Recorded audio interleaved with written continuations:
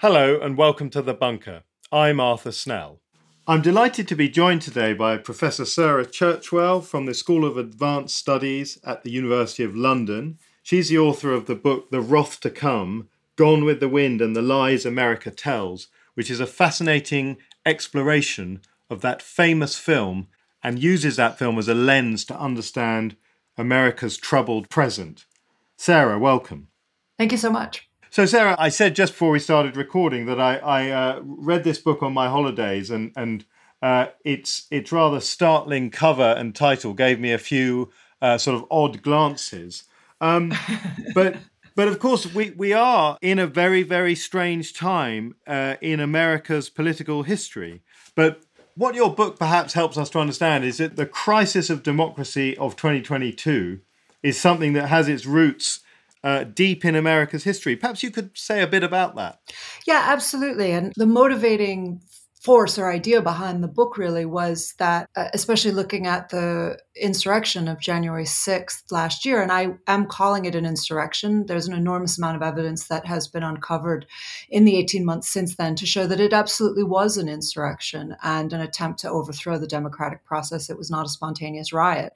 That insurrection, though, came as such a shock to not just to Americans, but to people all over the world. And the sense of just what is going on in America, what has happened here.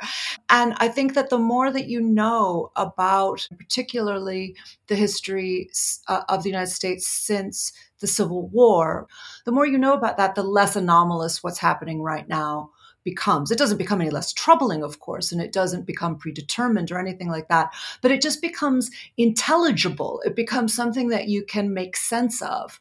And so I wanted to try to tell that story. It's a huge story, obviously, 160 years of American history, but so I wanted to try to tell that story in a slightly different way and to give people, if I could, a kind of handle on that interpretation to try to make sense of its deep roots in the American experience. And the way you've done that, which I found to be brilliant, is through this sort of analytical framework, if you like, of Gone with the Wind. I suppose the first thing to say is that, particularly for some younger Brits who might listen to this, it might not be a very familiar film. So perhaps give us sort of a half-minute account of what Gone with the Wind is about. Yeah, absolutely. And I think you're right. It was once this incredibly dominant story that everybody had seen, millions of people had read.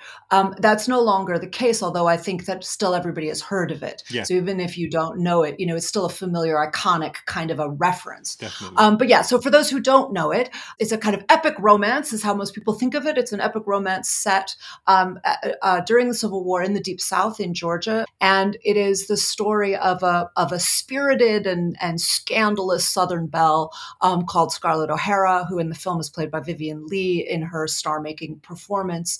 She's not the kind of stereotype of the nice Victorian angel, the blonde. Scarlett is tough as nails, and it's really a story about survival. It's a story about how she loses everything in the Civil War. Of course, she's a slaveholder and on the losing side of the war.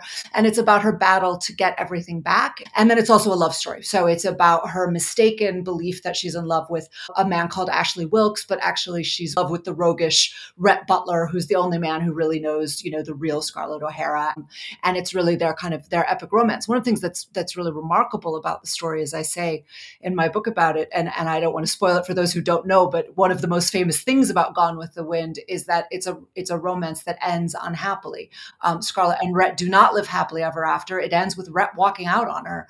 And that's where the very famous line, "Frankly, my dear, I don't give a damn," comes from. She says, "Rhett, if you leave me, what shall I do? Where shall I go?" And he says, "Frankly, my dear, I don't give a damn," and walks out the door and out of the story. Yeah. So what you've described there is this sort of dramatic, empowering, almost sort of proto-feminist story. But of course, there's a whole huge, we can't even call it an elephant. It's a blue whale in this room, which is the story of slavery, of racism. And it's a story which is there in the history and the Civil War and so on. But of course, it's also there in the making of the movie, isn't it? Absolutely. And it's front and center in the story. I mean, one of the central points that I want to make in the book is that when we talk about Gone with the Wind, as you say, we talk about it as if it's a proto-feminist story, and people identify with Scarlett because she's resilient and she's the survivor. But it is fundamentally a story about slaveholders that pretends that slavery wasn't a problem. It pretends that slavery doesn't matter, and it pretends that their wealth was sort of disconnected from slavery. And what I say is that that's kind of emblematic of the way that American popular memory has treated its own version of American slavery, that to kind of shrug it off and just say, well, we can tell a story about American history that doesn't involve slavery. We could tell a story about the American Civil War that doesn't involve slavery. The Civil War was fought over slavery. That's what it was about. It's like saying we could talk about the Second World War without talking about fascism. It just doesn't make any sense. Yeah. But we do it all the time. And so that's really, the kind of, as I say, the kind of central point that I want to make here is that, as you say, there's this massive black whale at the heart of the story that it doesn't want to see. Yeah. And at risk of moving far too quickly, but of course, people must read your book and then they can do it at their own pace. But that sort of takes us forward into the postbellum South and this idea of the lost cause. For those who are not familiar with that, what does that mean, the lost cause? Yeah. So the other way I could have described Gone with the Wind, it may sound like I'm digressing, but as an answer to the question of the lost cause, is that it's this romanticized view of antebellum slavery that said that it was a benevolent paternalistic system in which the slaveholders were gentle and kind and benevolent, and that it was a romantic and noble era, and that the South went to war for a noble cause, which was to protect this gentle way of life from Yankee and federal aggression. And they still will in the South sometimes refer to the Civil War as the War of Northern Aggression, and that was unjust, and that this small, dauntless little band of rebels came together to protect their independence. They kind of invoke the revolutionary spirit there of America, and the Civil War leaders absolutely did. The Confederate leaders absolutely did that at the time. So this idea that it's the spirit of independence and that they're the victims really in the story. And that became known as the lost cause version of the Civil War. It was a propaganda campaign. It was a version of revisionist history that instantly began when they lost, to save face, but to insist that what they had done was right. The war was a noble cause, but it was a lost cause. It was always a romantic lost cause, but good for them for trying. Instead of admitting the truth, which is that they went to war aggressively to protect and expand slavery across the United States. So this propaganda campaign, still this misinformation campaign that's known as the lost cause, still has infiltrated American history to an absolutely extraordinary degree, and American popular memory. And so that's really central to understanding how a story like Gone with the Wind, which was written in the 1930s, was entirely shaped by the worldview of the lost cause and took that for granted. Gone with the Wind does reject the idea that war is romantic. That's where it's more modern. One of its more redeemable aspects is that it's a story about the civilian costs of war. It's about what happens to women during war. And it doesn't romanticize battle itself, but it does romanticize slavery. And that's at the heart of the Lost Cause legend. And that Lost Cause legend, of course, persists right into the modern day. And as you will know much better than I do, it is not that long ago, for example, that the Confederate flag would hang outside the State House, I think in South Carolina. They just took it down Right. a couple of years ago, right? The Confederate flag is as much of a contested symbol as the statues of Confederate leaders and white supremacists are, which is probably, a more familiar story to non-American. And so these debates are still very live, and they're very, very analogous to the debates that are happening, for example, in Britain around taking down the statues of enslavers or people who benefited from the slave trade. So it's a very, very similar parallel. My book begins with the fact that the Confederate flag was flown during the insurrection last year. And that's a really important part of this story, is that insurrectionary, specifically white supremacist flag was carried in the US Capitol for the first time last year. And it's exactly what the Civil War was fought to stop from happening. And the North won. And then 160 years later, the symbol of the losing side was paraded through American government. And it's really the story of how we got there that we need to understand.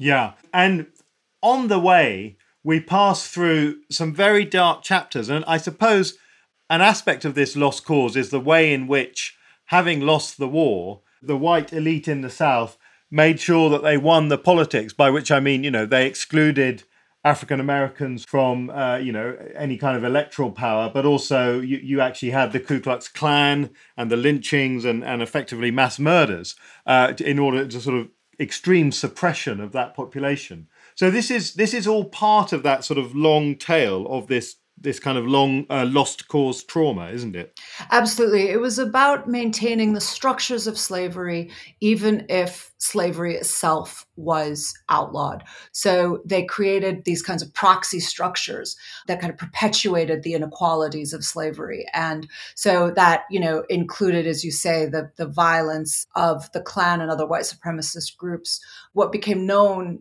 idiomatically as lynching, but people have this idea that lynching means, that somebody was taken into the woods and furtively hanged in the dark of night by a small band. And sometimes that happened, but sometimes, and often more often, it was public acts of torture, of extreme torture. And as you say, it is a brutal story that I have to tell here because I think we need to understand how extreme those acts of violence were, and that the violence wasn't random. It was directed, as they testified at the time, and they said outright, they were because they were unapologetic white supremacists. They stood up and said over and over again, we're doing this because Black people are not the equals of white people. They should not be voting. They should not be in government.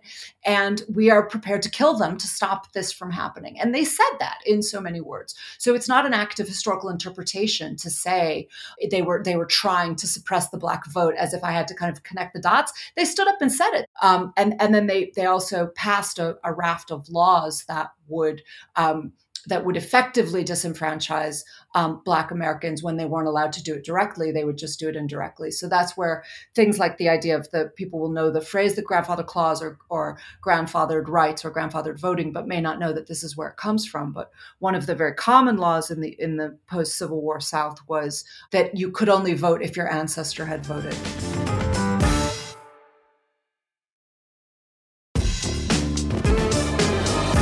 This takes us to the modern era. And of course, we see analogous, perhaps, but certainly different activities happening. The sort of extremes of voter suppression, which appear targeted in southern states at African American communities. Is what is happening now with the kind of the MAGA right, is this the same thing, or is this some new kind of distortion? It's an iteration of the same thing. It's not identical, but it is something that is spiraling through our history, and it's the same impulse. Yes. The thing that we have to bear in mind about the so-called MAGA movement or Trumpism is that it is absolutely, in my view, certainly, and I think pretty provably, not a coincidence that it was the response to the election of the first African-American president. It is a backlash movement. And I think the long view of history will make that very, very clear. As I say, I think it's already pretty clear. The issue is that people may or may not be motivated personally by racism. And that is the thing I think that often clouds the issue. So you say, well, these people aren't themselves racist, whatever that means.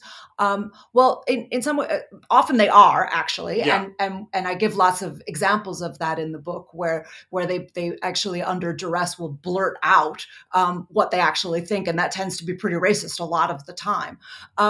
But it's also the case that this is really a story about structural racism, right? It's about a society that organized itself around racism, and so you don't have to personally be motivated by racism to continue to fight to uphold a structure that benefits you over another group.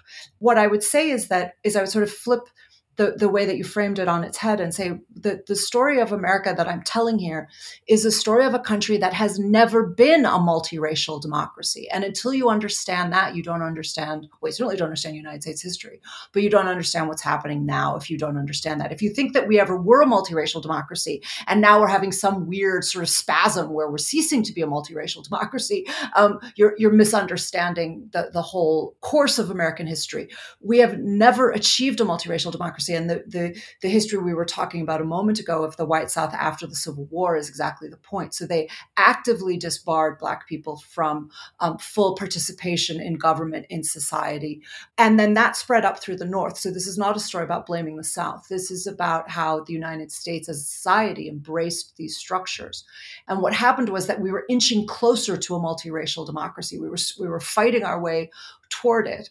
And there were major landmarks along the way, the civil rights movement, which led to Lyndon B. Johnson's civil rights reforms in 1965, particularly the Voting Rights Act, which made voter suppression illegal for the first time in any consistent way, in any enforceable way. And then it was getting better and it was getting better. And then you have the, Obama presidency made a lot of people think that we'd arrived, that we'd achieved it. And that was the mistake. And then, of course, during the Obama administration, the extreme right-wing Supreme Court reversed the Voting Rights Act. They rolled it back, and they literally said, we don't need it anymore because full voting rights and full multiracial democracy has been achieved. Well, it demonstrably hasn't been, but now we don't have the laws to protect it. So that's why you're seeing this raft of it now, because the law just changed in 2013. Yeah. So the basic sort of conflict here appears to be one of Americans of European heritage and formerly enslaved Americans of African heritage. But we haven't really touched on the sort of Latino community, and it seems important because if I'm not wrong, that community is increasingly turning to the sort of conservative politics. How does that sort of affect this thesis, or does it not? Well, it does. I mean, what I'm saying is, I say it's a kind of iterative view of American history, right? So as I say, it's not that we're looking at something that's identical to what was happening in the 1930s, and certainly not identical to what was happening in the 1860s. For starters, women have voting rights, so I mean, things have changed considerably, right? And that changes the picture.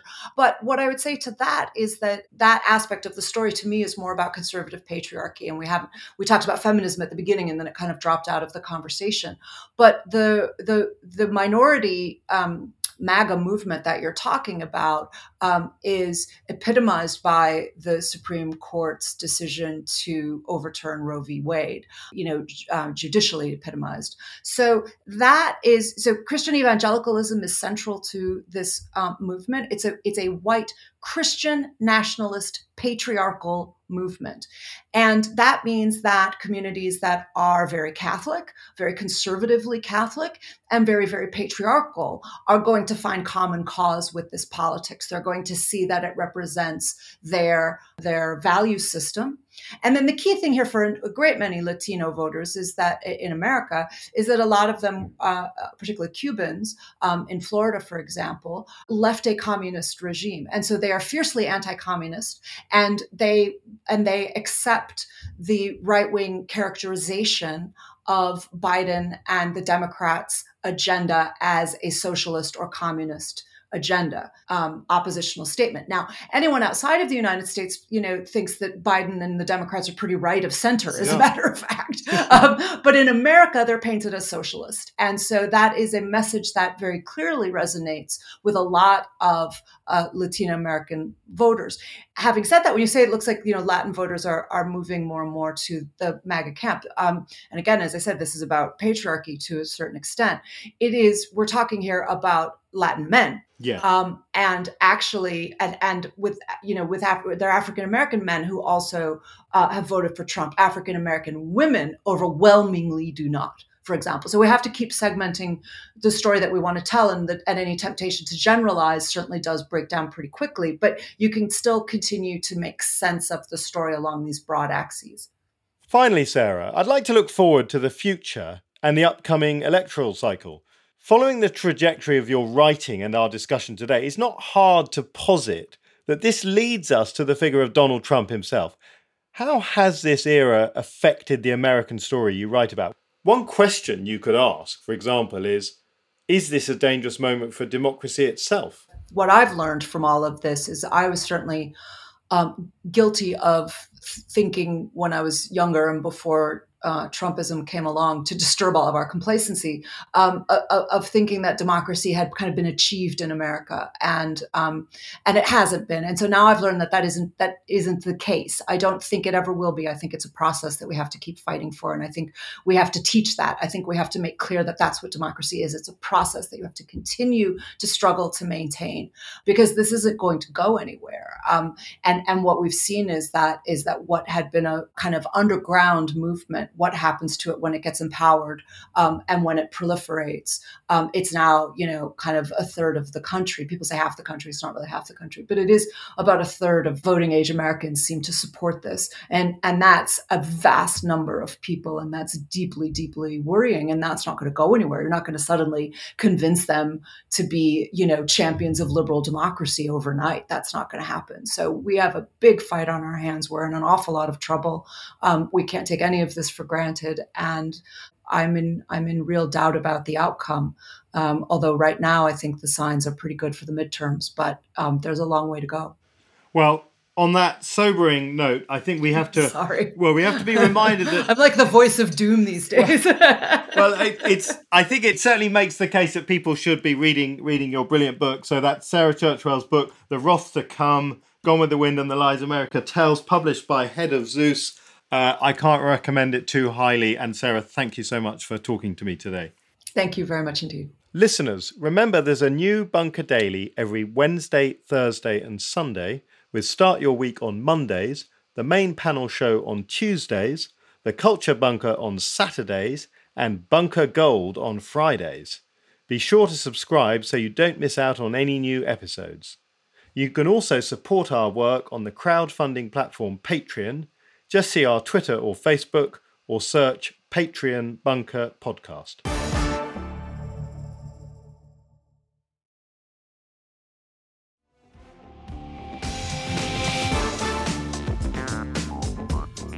The Bunker was presented by Arthur Snell, with audio production from me, Robin Lieber.